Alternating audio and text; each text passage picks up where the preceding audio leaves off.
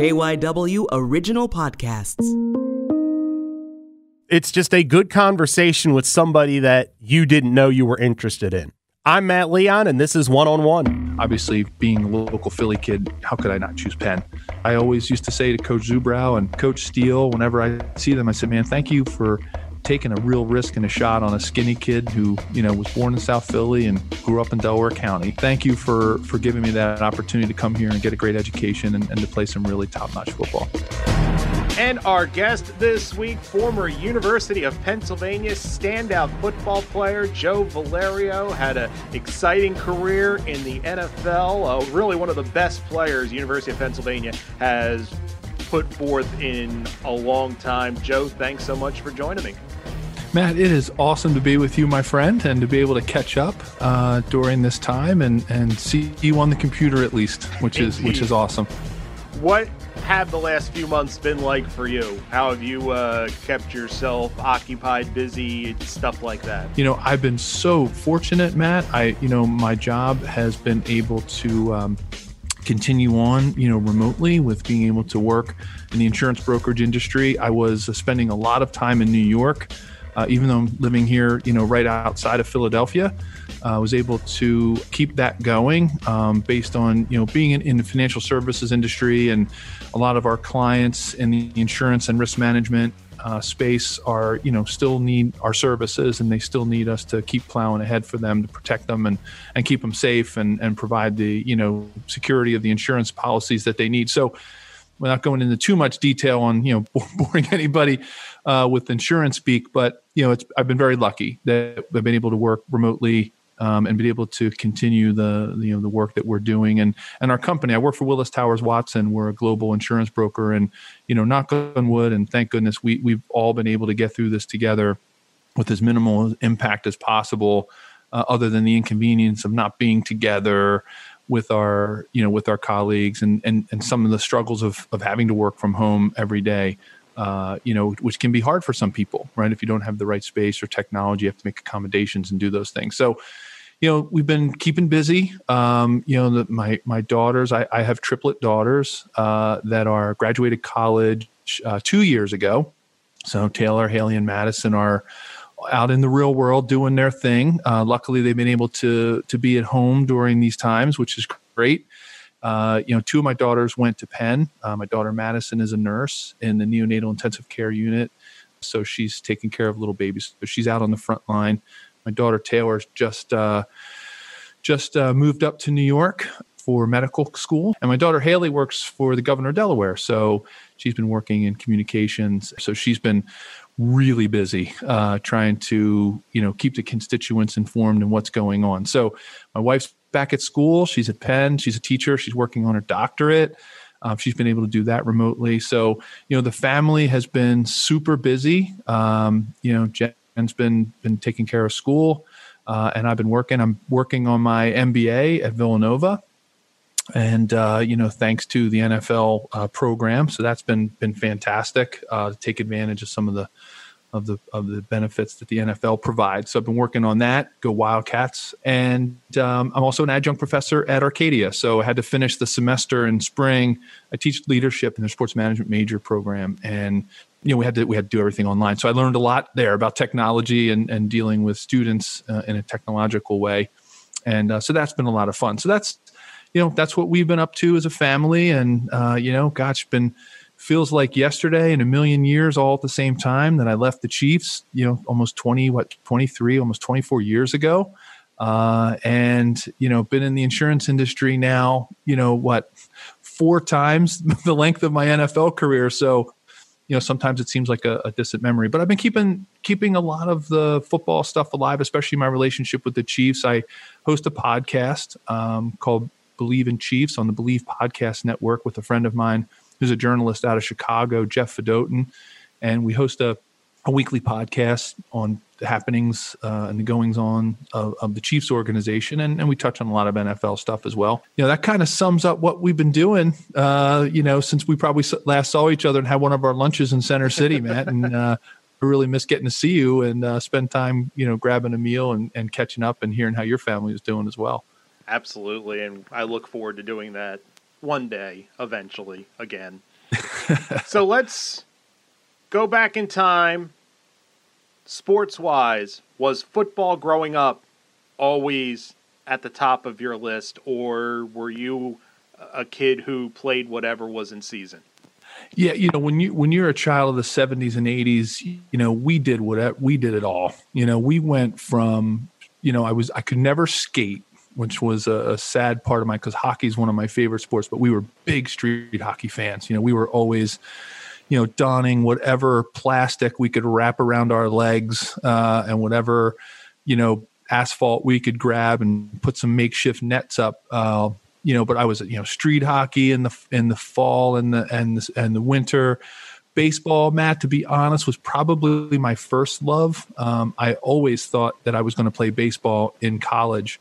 That was where I was kind of headed into my junior year of high school. Was looking at some options and some opportunities to continue on as a college athlete playing baseball as a catcher. But in 10th grade, I went from 5'10" to 6'5" in 1 year.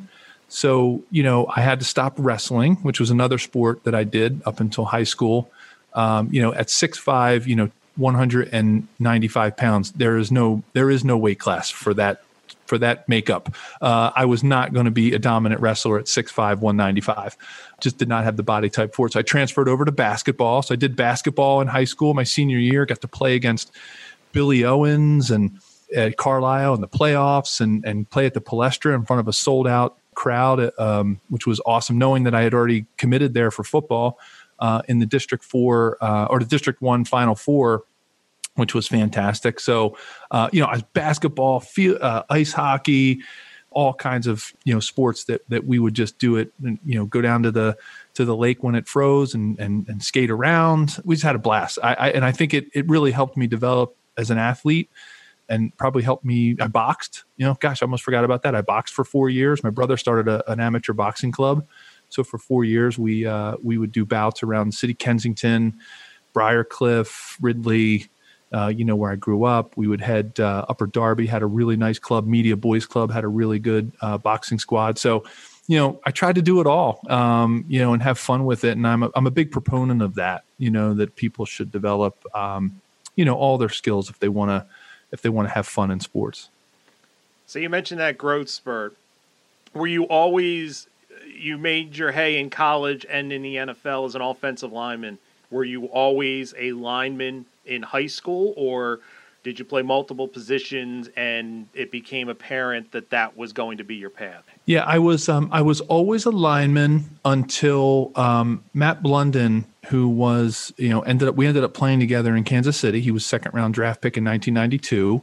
Went to Virginia as a two-sport athlete, played basketball and football. And at the time when we were at Ridley, we were classmates, graduated together, and we've been friends since we were, 5 years old. I'd always played line, to answer your question, but there was one season, 7th grade, Matt had to sit out sports for whatever reason. So I raised my hand and I became a quarterback in 7th grade. And as soon as Matt came back out for football in 8th grade, I'll never forget Coach Walk, who was also one of our social studies teachers. He turned to me and said, "Well, Joe," he said, "Matt's playing football this year. You've worn a 70s number before, haven't you?" And I was like, "Oh, here we go again, back on the front line." Because, Matt was throwing the ball 60, 70 yards on a rope in 8th grade at 6'4", and, I was shot putting the football basically. So, so I hit the line again and stayed there for the rest of my career, Matt. So I had a little taste of what it was like to play, to play quarterback for one season. And, man, it was glorious. Yeah, I was going to say, even in that age group, how tough was it going from the position that has all the attention to a position where the better you do your job, usually the less you get noticed? Exactly. I'll tell you a funny story. My dad was a professional boxer in Philly, right? Grew up in South Philly. And, he liked football. He enjoyed it. He wasn't like, I would say, growing up, he wasn't a huge fan.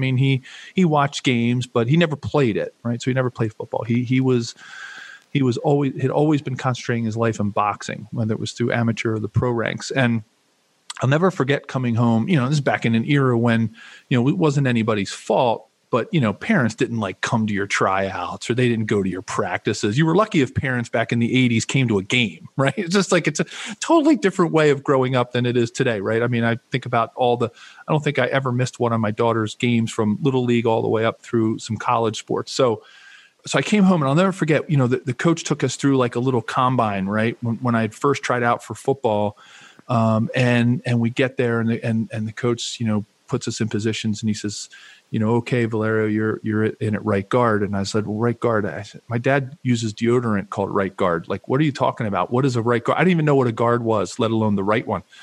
And so I come home and I tell my dad, I said, Dad, he said, well, how did the tryouts go, son? I said, great. I'm going to play on the line. And he said, oh, that's great, son. And I said, oh, Dad, I said, like, and I'd watched enough football, obviously, as a 5, 6, 7-year-old, right, that I was a big football fan. And I said to my dad, Dad, when am I going to get my name on the loudspeaker? He says, when you get a holding penalty. And I was like, oh, man. I said, like, when am I going to get my name in the paper? He says, well, when you jump off sides on 4th and 1 on the goal line.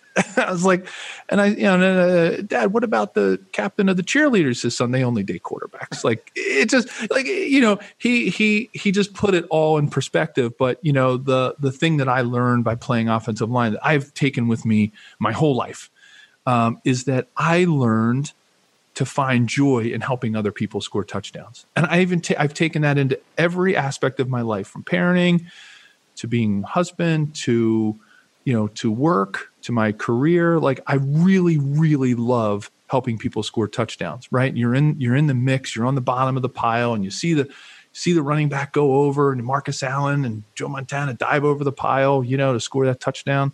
And everybody cheers, and you're like, yeah, like I helped that. I was in the mix.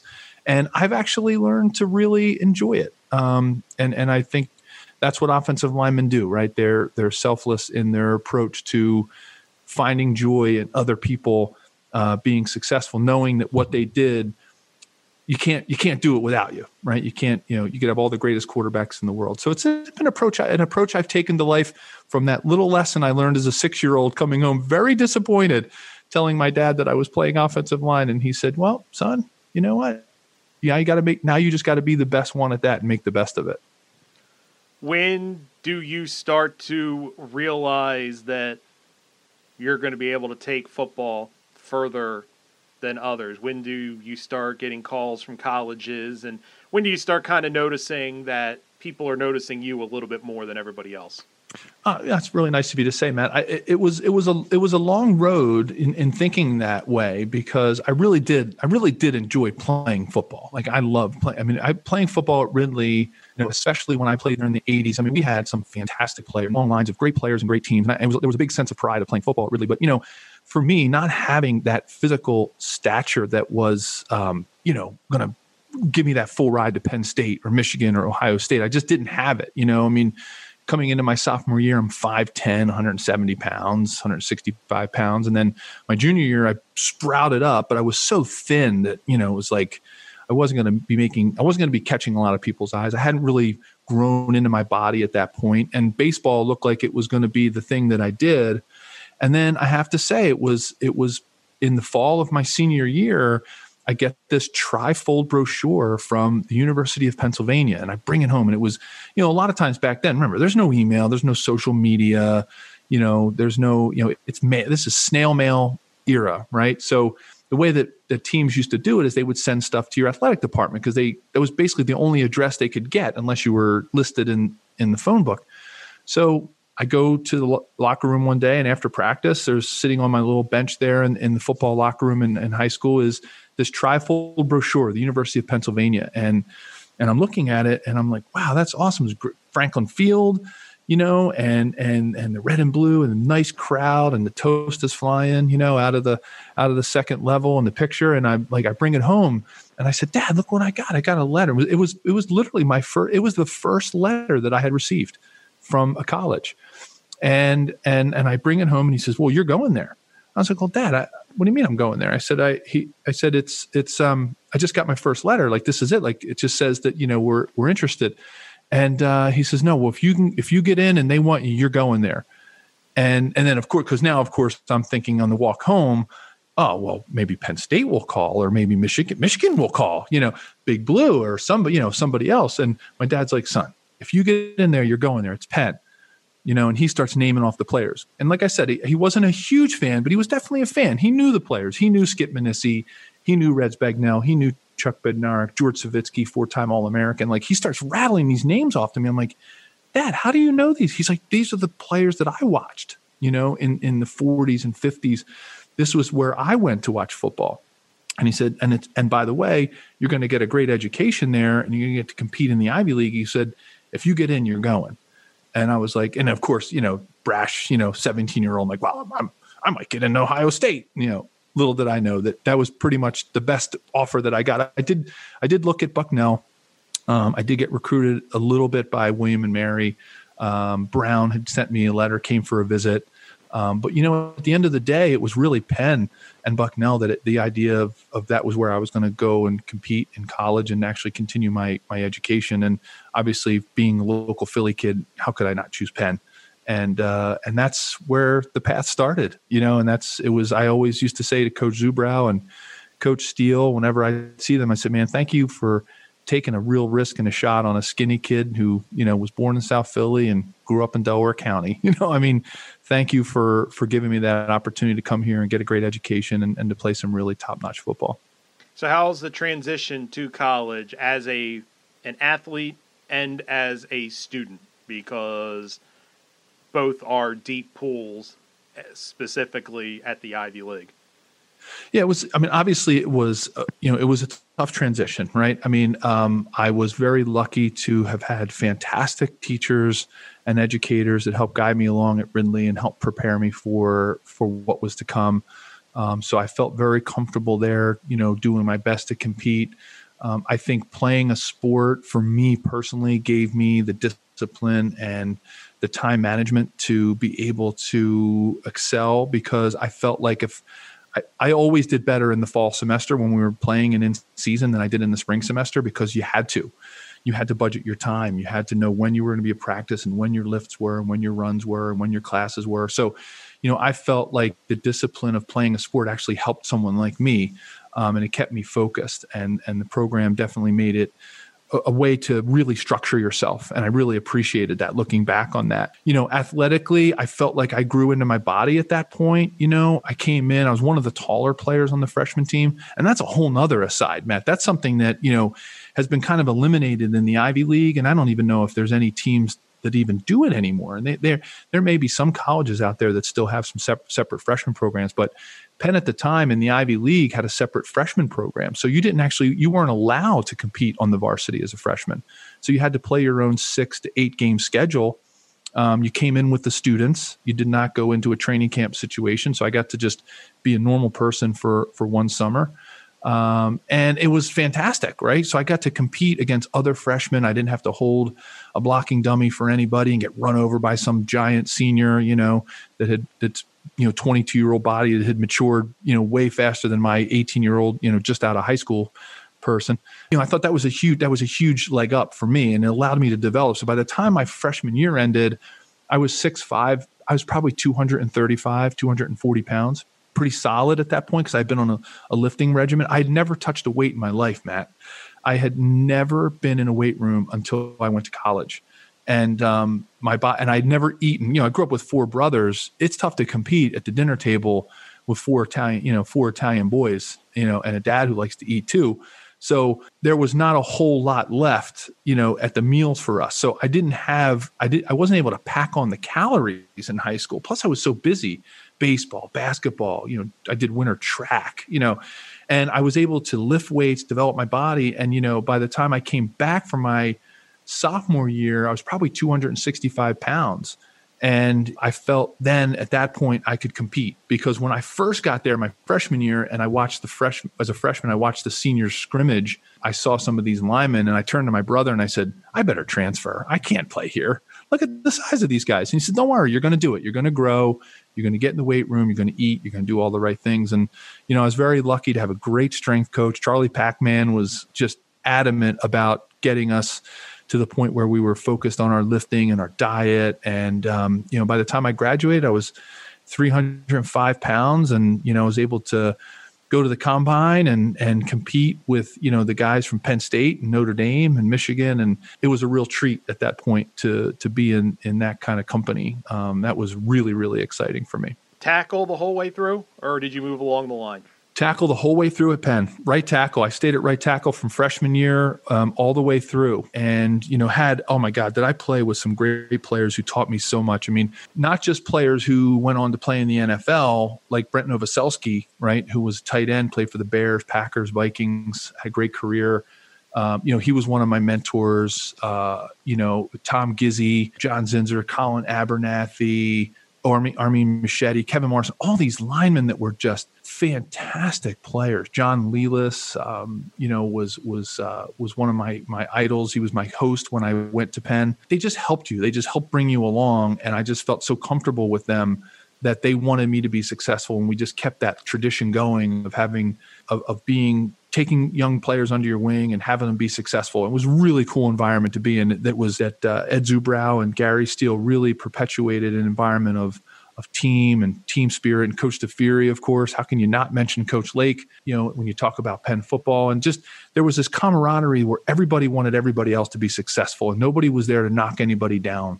And I think that really helped me, Matt. That helped a kid like me who was a little on the thin side, skinny, still developing. No one tried to make a fool of you. They brought you along, and then bam, next thing you know, it's your turn and you're ready for it because of all the people that helped you get there. And it was a really cool experience, and, definitely an environment I hope that everybody gets to be in their life, where they're in an environment where people are there to build each other up and not tear each other down. So if I say to you, and you talk about the camaraderie, and it's would appear to me, obviously, those are the first memories that come back when you think about your time at Penn. But when you think of games, moments, when I ask you to think back to your college days, what are some of the first ones that rise to the surface? Well, first I think about my freshman year and making that transition and going down to the University of Delaware and playing their JV as freshmen and saying, oh, man, I can compete like this. That was an eye opener for me, right? Because you think, oh, well, they're a scholarship school and we're not a scholarship school. And the back then, obviously, we called them 1AA. We were all 1AA, but they were like at the premier. And, when you go in there and you compete, it's like, oh, man, I can do this. We scrimmaged them. And I thought, all right. And I remember Rich Gannon and I talked about that because I think Rich was a senior that year. And so, you start to think, all right, I can do this, right? And then you start competing. If there was a couple of games that I can remember at Penn, I would have to say Dartmouth game my senior year. First game of our senior year, we go up to Dartmouth. They're favored to win the Ivy League, and we get to play on national TV. So we were on ESPN for that game, and it was fantastic, right, to be on a nationally televised game up in Dartmouth, and we won, and we beat them there. And I thought, wow, this could be the season. This could be the year that we get back to that dominance. Because in 1988, I was a sophomore. I lettered, played a little bit, but I didn't, I wasn't a starter. So that Ivy League championship meant a lot to me, but it definitely wasn't mine, right? And this junior year, we had our struggles. And then senior year, we have this opening win. And I'll never forget that game, coming in the locker room with all the guys that I had gone into school with as freshmen. And now we're seniors, and to beat, the ultimate Ivy League champion Dartmouth. They were favored at that point early on national television. I'll never forget that. It was a beautiful day in Hanover. It was sunny. It was funny because one of the players on their front line had been sending me postcards, sort of bulletin board fodder over the summer, which probably wasn't the best idea on his part because it just got me more fired up than I think he thought it. If he probably thought it was going to get into my head, it wasn't the right thing to do. It just was one of those games. I just remember. And of course, you can never forget your last game. I remember going up to Cornell and giving Coach Lake that big hug at the end of the game and thinking, man, I gotta hang the red and blue helmet up. That was, so you had the joy at the beginning of your senior year, and then that bittersweet sadness of ending a career and knowing that you were going to be moving on. And that was probably the two things that I'll never really forget from a game perspective, right? And being on the field. And unfortunately, neither of them were at Franklin Field, which hurts because I remember having some great games there against Harvard. We beat Harvard my senior year at Franklin Field. So also just the whole idea of playing at Franklin Field and thinking about the ghosts of the players that had, played on that field, whether it was the Eagles when they played there, whether it was those Penn heroes that I talked about, George Savitsky, Reds Bagnell, Chuck Bednarik, it just still gives me chills. Time to take a break on One-on-One. We will have more with former Penn football star Joe Valerio right after this. Hey everybody, it's Cherry Gregg here. You may know me around town as KYW News Radio's community affairs reporter, but every week I produce and host Flashpoint, a podcast where we highlight the hot topics in Philadelphia, local newsmakers and change makers burning things up in our region. From gerrymandering to gender equality and policing in schools, we'll walk you through the flames on Flashpoint. It's available wherever you downloaded this podcast that you're listening to now. So subscribe. Thanks so much. We are back on One-on-One. Our guest this week, former Penn football star, spent time in the NFL with the Kansas City Chiefs, Joe Valerio. So, Ivy League to the NFL, it happens, but it is not as, you don't see it as much as you do in the SEC and other conferences. When do you start to think, could I get the chance to play in the NFL? Because you mentioned the Combine, you played East-West, right? I mean, these are things that are relatively rare for Ivy Leaguers. When did you start to feel like you were getting attention that was unusual from pro scouts? It kind of started happening right towards the end of my junior year. I remember Coach Steele called me up and asked me to come down to Waitman Hall. And he said, Joe, I need you to stop on down.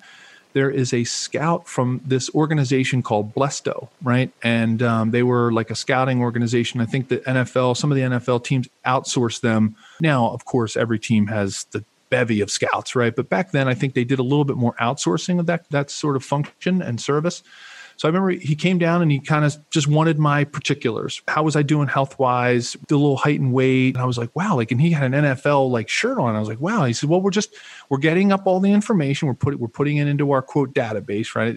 He said, we came here to get some film just to let you know, and we're going to watch some, and we're going to put a grade together based on this conversation and based on your film, and we're going to put it out there into the NFL database. And I got to be honest, man, I have no idea where that came from. I don't know how they scoured back then, right? Because there was no internet. Now the high schools and colleges, they use all these digital formats. Huddle is one of the football programs that they use to, scout people and put film out on the internet and things like that. There was no YouTube. So I got to be honest, I have no idea how Blesto found me. I guess they just must do their homework and read papers and call people and listen. That's where it all started at the end of my junior year. And then I'll never forget the first scout that I ever met, and we're still friends to this day. His name was Terry Bradway. He ultimately became the general manager of the Jets. That's where some fans might remember him from. He was a head scout with the Giants, and he came and he was the first team scout that I'd ever met. And I met him in the fall after we had gotten back from training camp in Lawrenceville, New Jersey.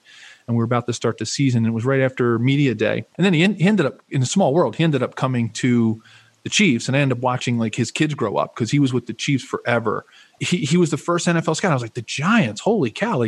He's like, yeah, we came down to get some film. Now remember, back then they had to actually get film. They had to come to the field, get a canister of, I guess it was 16 millimeter film, I guess. They had to, splice it and put it on the reel and do all that stuff that people today don't even know what the heck film is. They had to get these reels and borrow it and then bring it back or mail it back. So it's crazy that that's how it all started. And he came down, he said, yeah, the Giants have, we've been looking at our scouting reports, and we think, we'd like to, we'll keep an eye on you, Joe. And I'll never forget that meeting because, to see a logo for the first time was amazing.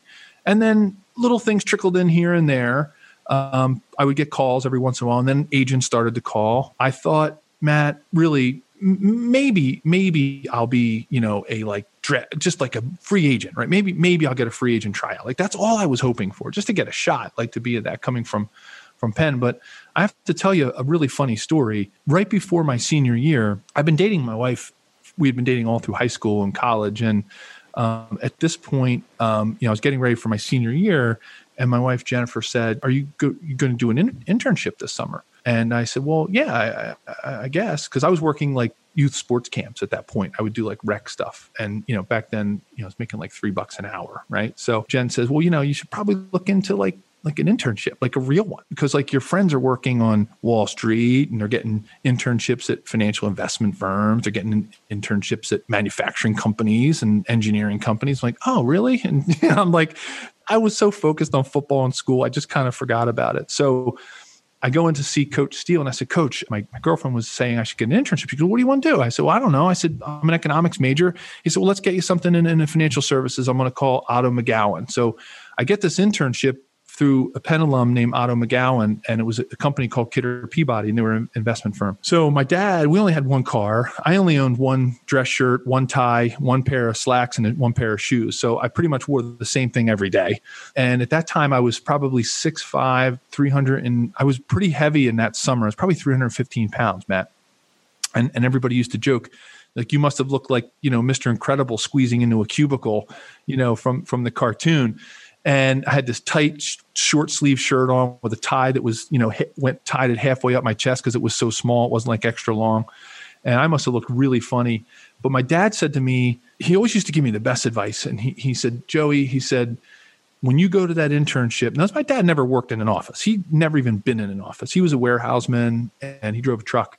And he's like, you go in there and you do the work and you do it humbly. You hear me?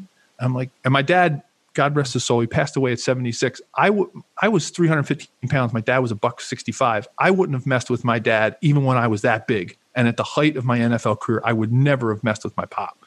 And so I listened to my dad when he talked, and he said, you go to the office, you do the work, you do it humbly. You hear me? Because what he was sensing was if there was ever a time in my life I could have been a total jerk, that was the time, right? I had, completely outkicked my coverage in the girlfriend department. I was captain of an Ivy League football team. I was a preseason All-American. I was potential, right? Potential. I'm using that word, potential NFL player. And my dad just sensed that, like, you need to stay grounded. Don't let this get to you. And so when I went to that office, I kept playing that over and over in my head. Do the work, do it humbly, son. And I mean, when they asked me to clean coffee pots, I cleaned coffee pots. If they needed filing cabinets moved, I moved filing cabinets. I would get on the train and I would take checks out to clients and I'd walk to their house and hand deliver checks to them. And I'll never forget, I'm going to fast forward. I'm at the Combine, right, in 1991, February, and Carl Peterson and the Chiefs interview me. You go through an interview process, just like any job. And so Marty Schottenheimer, Carl Peterson, and Howard Mudd, line coach, Marty head coach, and Carl, president and GM, are sitting there. And so they're asking me, how's your ankle that you twisted in 8th grade feel? And it's like, man, I'm like, these guys do their homework. Holy cow, right? They're going back to my 8th grade x-rays. And so we go through the interview process. And then Carl says to me, last question, Joe, he goes, tell me about your internship at Kidder Peabody last summer. So having a little bit of a comedic edge, I tried to, slough off the question while I was thinking about it. And I said, well, Mr. Peterson, with all due respect, what does doing an internship at a financial investment firm have to do with running into other 300-pound guys really fast? And we all laughed, and he thought that was really cool that I asked it that way. And he said, it has everything to do with why I'm asking you the question. He said, do you remember a gentleman there by the name of Tim Sennett? And I was like, oh, yeah, Mr. Sennett was the big Maha from, my dad's term. And he said, yeah, he's the big Maha, all right. And he said, he's like my best friend and godparents to each other's kids, and we were college roommates. And I was like, no, it never came up. He said, well, let me tell you something, Joe. He says, the way that you handled yourself during that internship and the discipline to get there at 7 a.m. on the train, to leave at 4:30 and go to your workout and to eat lunch of 3,000 calories and to be nice to everybody and treat everyone with respect. He said, that's the reason why we're going to draft you next month in the NFL draft. I'm telling you, my heart sank, Matt. And I'm thinking, oh my God. He said, well, now you got to answer the question. You haven't answered the question yet, Joe. He said, what did you learn from your internship at Kidder Peabody? And I looked him right in the eye and I said, well, Mr. Peterson, I guess you never know who's watching. And he said, that's exactly right. He said, we want people in Lamar Hunt wants people in the Chiefs locker room who are going to do the right thing, even when no one's watching. He goes, all right, we'll see you. We'll see you in March. I was like amazed. I went back and I told my dad, it's just like, it is amazing how things come together that you don't, realize. And then obviously the Chiefs, go second round on this skinny kid that Penn took a chance on from Philly, and I'll never forget that conversation with Carl Peterson and rewind the conversation that I had with my dad when I walked into that train station, to train platform for that interview. So, or for the internship. And, it stuck with me for my whole life. So 2nd round pick, I think you were 51st overall. Give me a quick football scout. Why were you so good as an offensive lineman? What set you apart? I think it was my body type, and I think it was probably some of the athletic ability that I was able to develop. And I'm going to go all the way back to our initial part of this conversation, Matt. Street hockey, baseball, boxing, basketball. I think it was an athletic ability thing that I had, and the ability to react and adjust on the move with the size that I had gained, over the course of that time. And I think a lot of it also had to do with technique. Remember, and I coached high school football for 10 years in Garnet Valley, and one of the players that I always appreciated coaching were the ones that weren't always the biggest, because I coached a lot of really big players. I coached one player ended up captain of Villanova's team as a center. One player is now in the NFL, Brandon Hittner. Matt Donahue was captain of Villanova's football team. They were big kids. And the difference between them and some other players that I coached is that big players that were big kids, that they always grew up being the biggest kid, and they could just dominate. And then what happens is you get to a level where it all levels out, right? The playing field all levels out, and everybody's the same size, and everybody has similar athletic ability. And I think what separates the great ones from the good ones from the bad ones is technique. And if you're always the big kid, and you can just go out and push people around, or you're the big kid at the plate who can smack it over the fence, or, you're the big wrestler who just dominates, and then all of a sudden everybody catches up to you, and you never learn that technique, you get a step behind, actually. And I think that's a very long-winded answer to a really short question. But I think it was the athletic ability coupled with the fact that I wasn't always the dominant kid. And I had to learn how to get by with technique, a little bit of scrappiness, a little bit of stick-to-itiveness, and being able to adjust. And I think that's kind of why I think the Chiefs took a shot on me from a physical perspective. So then you become a Kansas City Chief. We talked about the adjustment from high school to college, going from the college game to getting a regular paycheck to play professional football. What was that transition like? Because you did not play your rookie year, am I correct? I played, but I didn't really see much time. I played a little bit of special teams, kickoff return, did a little bit of long snapping. I earned that job later in 1992. I earned the job as long snapper. Yeah, I mean, it was a transition year for me. And then ultimately it led to the Chiefs sending me as part of the NFL allocation program to the World League, right? So back then in the 90s, the World League was pretty vibrant, and they would send anywhere from 8 to 10 players per squad to the World League since they owned it.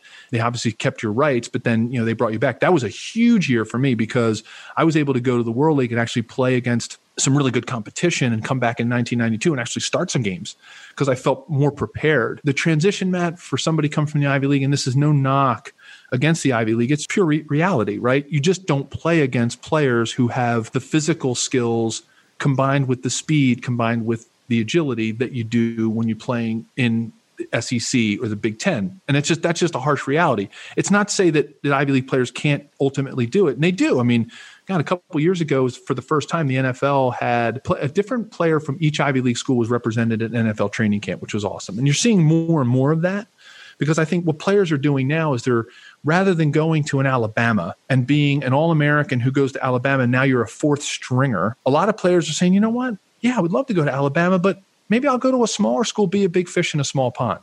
And get playing time. And if I'm going to make it in the NFL, it'll work out. So I think you're seeing more FCS players in the NFL because they're not relegating themselves to just going to Alabama because it's the biggest, best school. They're going and finding places where they can play. The thing that I lacked, my rookie year was, I played against some really big players in the Ivy League. They big size guys, but if they were really athletic and big, they probably would have been at Michigan or maybe even an FCS, a scholarship FCS school. And then I played against some players who were really fast, but they were undersized. Because if they were fast and big, they'd be at an SEC school and a Big Ten school. So, you hear you see the logic, right? And so like when I faced up against Derek Thomas for the first time and Neil Smith for the first time at training camp, and I'm looking at these guys and I'm going, what's my strategy? They weigh 265 pounds. They run 4.40s. And they're so agile, they can dunk basketballs. I'm like, what's my strategy? Because in the Ivy League, I had a strategy for every guy. If he was really big, cut his legs. If he's really fast, lock him up, use your size, get on him.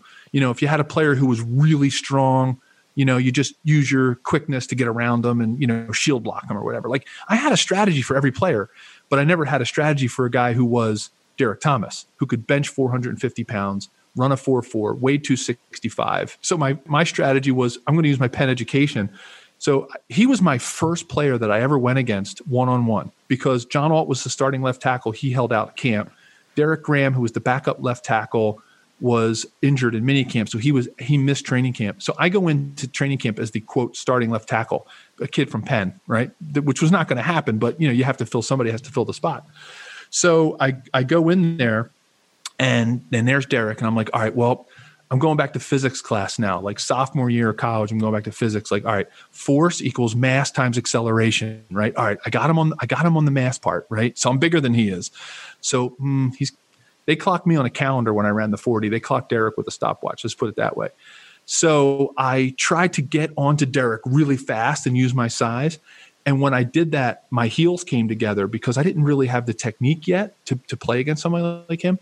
And when he saw my feet come together, Matt, your 8-year-old son could knock me over at 315 pounds when my feet are together, right? It's physics. And he just crumpled me. Like I was literally like a middle school football player. And I just remember thinking, oh man, I've got a lot of learning to do. And, and Coach Mudd, offensive line coach, came over and says, well, you got two choices. There's really only two choices here. You can get up and do it again, learn from it, or you can quit.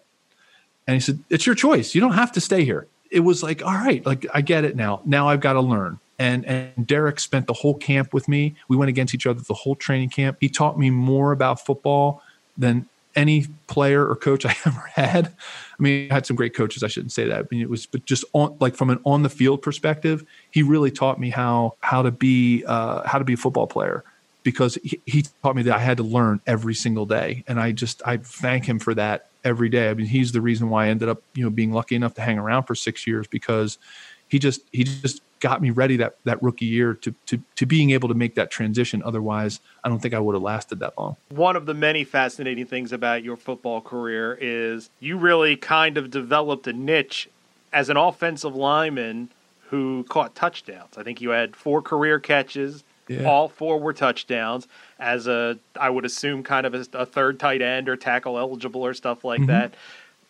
Talk about kind of the genesis of that. How did the concept of you being that guy come about? Was it something that was just in a training camp practice? Hey, let's run this play. Valerio, you get out there and it works. And all right, let's keep that in our back pocket. Do you remember how that started? Oh my gosh. It's very hard to forget how it started, Matt, because it was obviously an anomaly, right? I mean, I always used to joke, Chris Carter always used to say he was the one that only scores touchdowns. I said, I beg to differ, Chris. Look, I only had like 193 to go to catch Jerry Rice. So if I just could have played for another 42, 43 years, I might have caught Jerry Rice. But it was really fun to be able to do that. Obviously, so my rookie year is like a wash, right? Like I'm trying to figure this thing out. And then 92, I come back and I start some games. And I was lucky enough in 92 to start at every position on the line. I started at center, I started at guard, tackle, and I started a game at tight end, believe it or not, because I had always been that heavy tight end. Back in the early 90s, you have to remember, we were a Smash Mouth football team, right? It was Christian Okoye and Barry Word, 265 and 245 pound tailbacks. Okay. They were bigger than defensive linemen that I played against in the Ivy League, right? And they're our tailbacks. Like when I saw Christian Okoye for the first time, I said, give me the ball and let me run behind him. Like what's going on here? There's something wrong with this equation. So like we always needed like an extra big tight end to come in because that's what we did, right? So I was always that player that came in as the tank tight end, we called it, come in and do that. So in 1993, we flip the narrative and we become a West Coast offense. We signed Joe Montana and Marcus Allen in the offseason, which raised our level of our game exponentially, right? To bring those two gentlemen in, two of the best professionals I was ever around. And then, so we start opening things up. But Paul Hackett, who was offensive coordinator, still likes having a lineman come in as an extra tight end. Because he liked, for the most part, having speedy tight ends, right? You think about West Coast offense because Paul was the offensive coordinator in San Francisco and quarterbacks coach there for a long time. And so he you can't keep big tight ends on the roster, right? Because we did have one, Jonathan Hayes, who played at Iowa, but he was a holdover from the old Smash Mouth Marty Ball teams. And so we have these smaller H-back tight ends. So they always wanted to have a lineman in the West Coast offense be able to go in. It was in San Francisco, names people might remember is Guy McIntyre was somebody that used to do that position a lot. So in 93, Paul Hackett says, hey, Joe, listen, you're going to be our tank tight end, and you may even play a little tight end out in the field. And I said, oh, Coach, that's great. I'll do whatever it takes to get on the field. Going back to my dad again, right? Do the work, do it humbly, son. And so he says, okay. So we had this one play in where I would go into the end zone, 5 yards into the end zone, and I would act basically as a screen, okay? And they would do crossing routes behind. I would try to either pick off a linebacker that was in man-to-man coverage, or, I would try to just be a decoy. No one ever even, quarterbacks never even looked at me. Players didn't even cover me because who's throwing it to that guy, right? So one day in practice, Joe Montana calls the play, right? And, he drops back, and I did my obligatory put my hands up. Oh, yeah, like he's going to throw it to me, right? Because you don't want to make it look like a real true screen, right? Because you don't literally pick anybody. And he's just staring at me. He's eyeballing me the whole time. And I'm like, whoa, stop, right? Like J.J. Burden, wide receiver, wide open in the corner. Keith Cash, who crossed behind me, is wide open. I'm like, why, throw it over there. And he's like patting the ball, and he's looking at me. And the next thing you know, he just fires it at me, right? Because Joe, he was the prankster of all pranksters. Everybody sees him as this like serious guy, 4-time Super Bowl winner, to me still in my heart, greatest quarterback ever. Sorry, all you Tom Brady fans.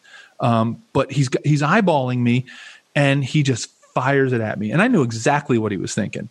Let's embarrass the big guy, let's hit him in the face mask, or maybe it'll hit him in the stomach, and everybody will get a laugh out of it. And I snagged the ball out of the air. And he, you could see the surprise in his eyes. He's like, what?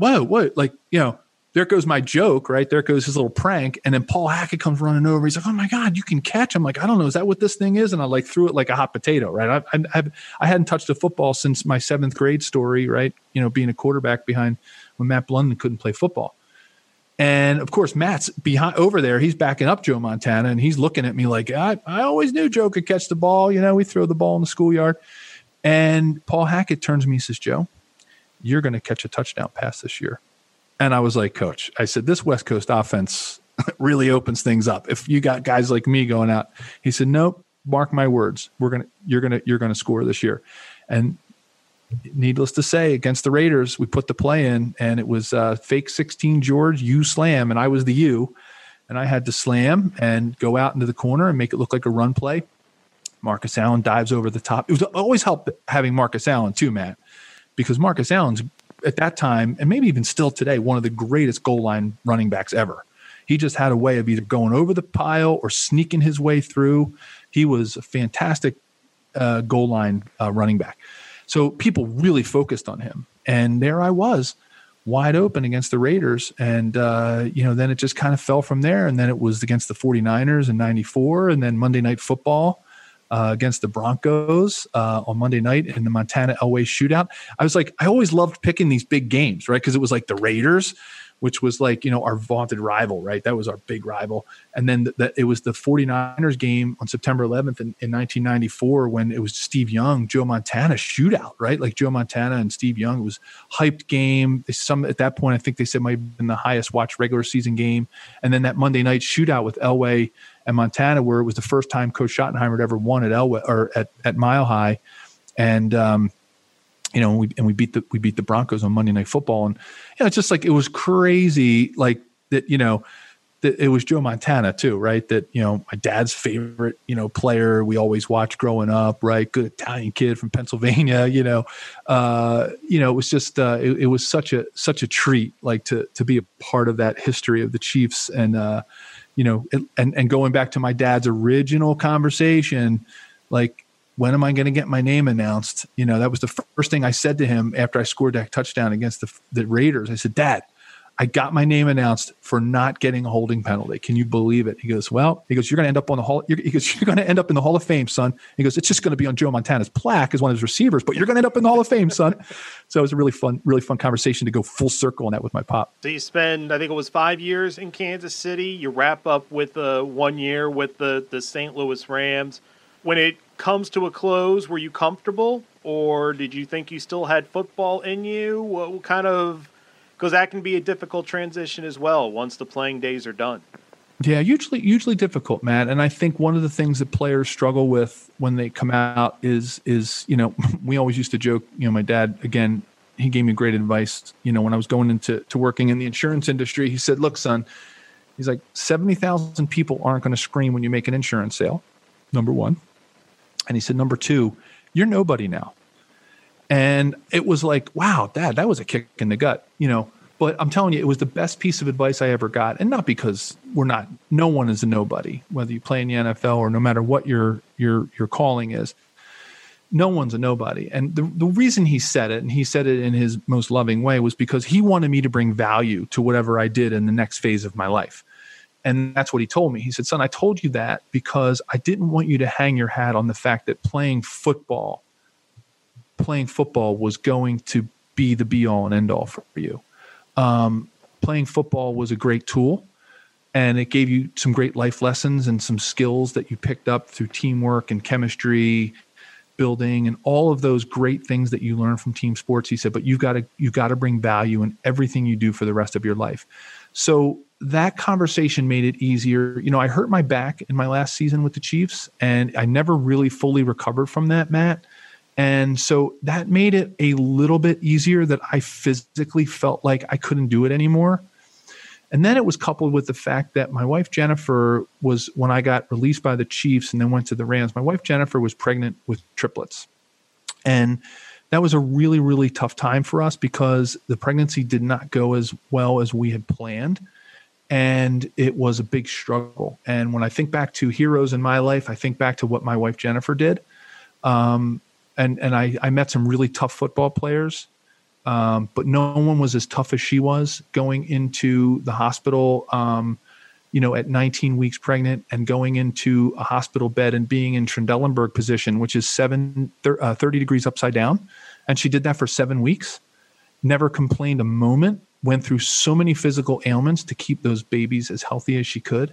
And I think about some tough guys who blew out knees, popped shoulders, did those things, took big hits.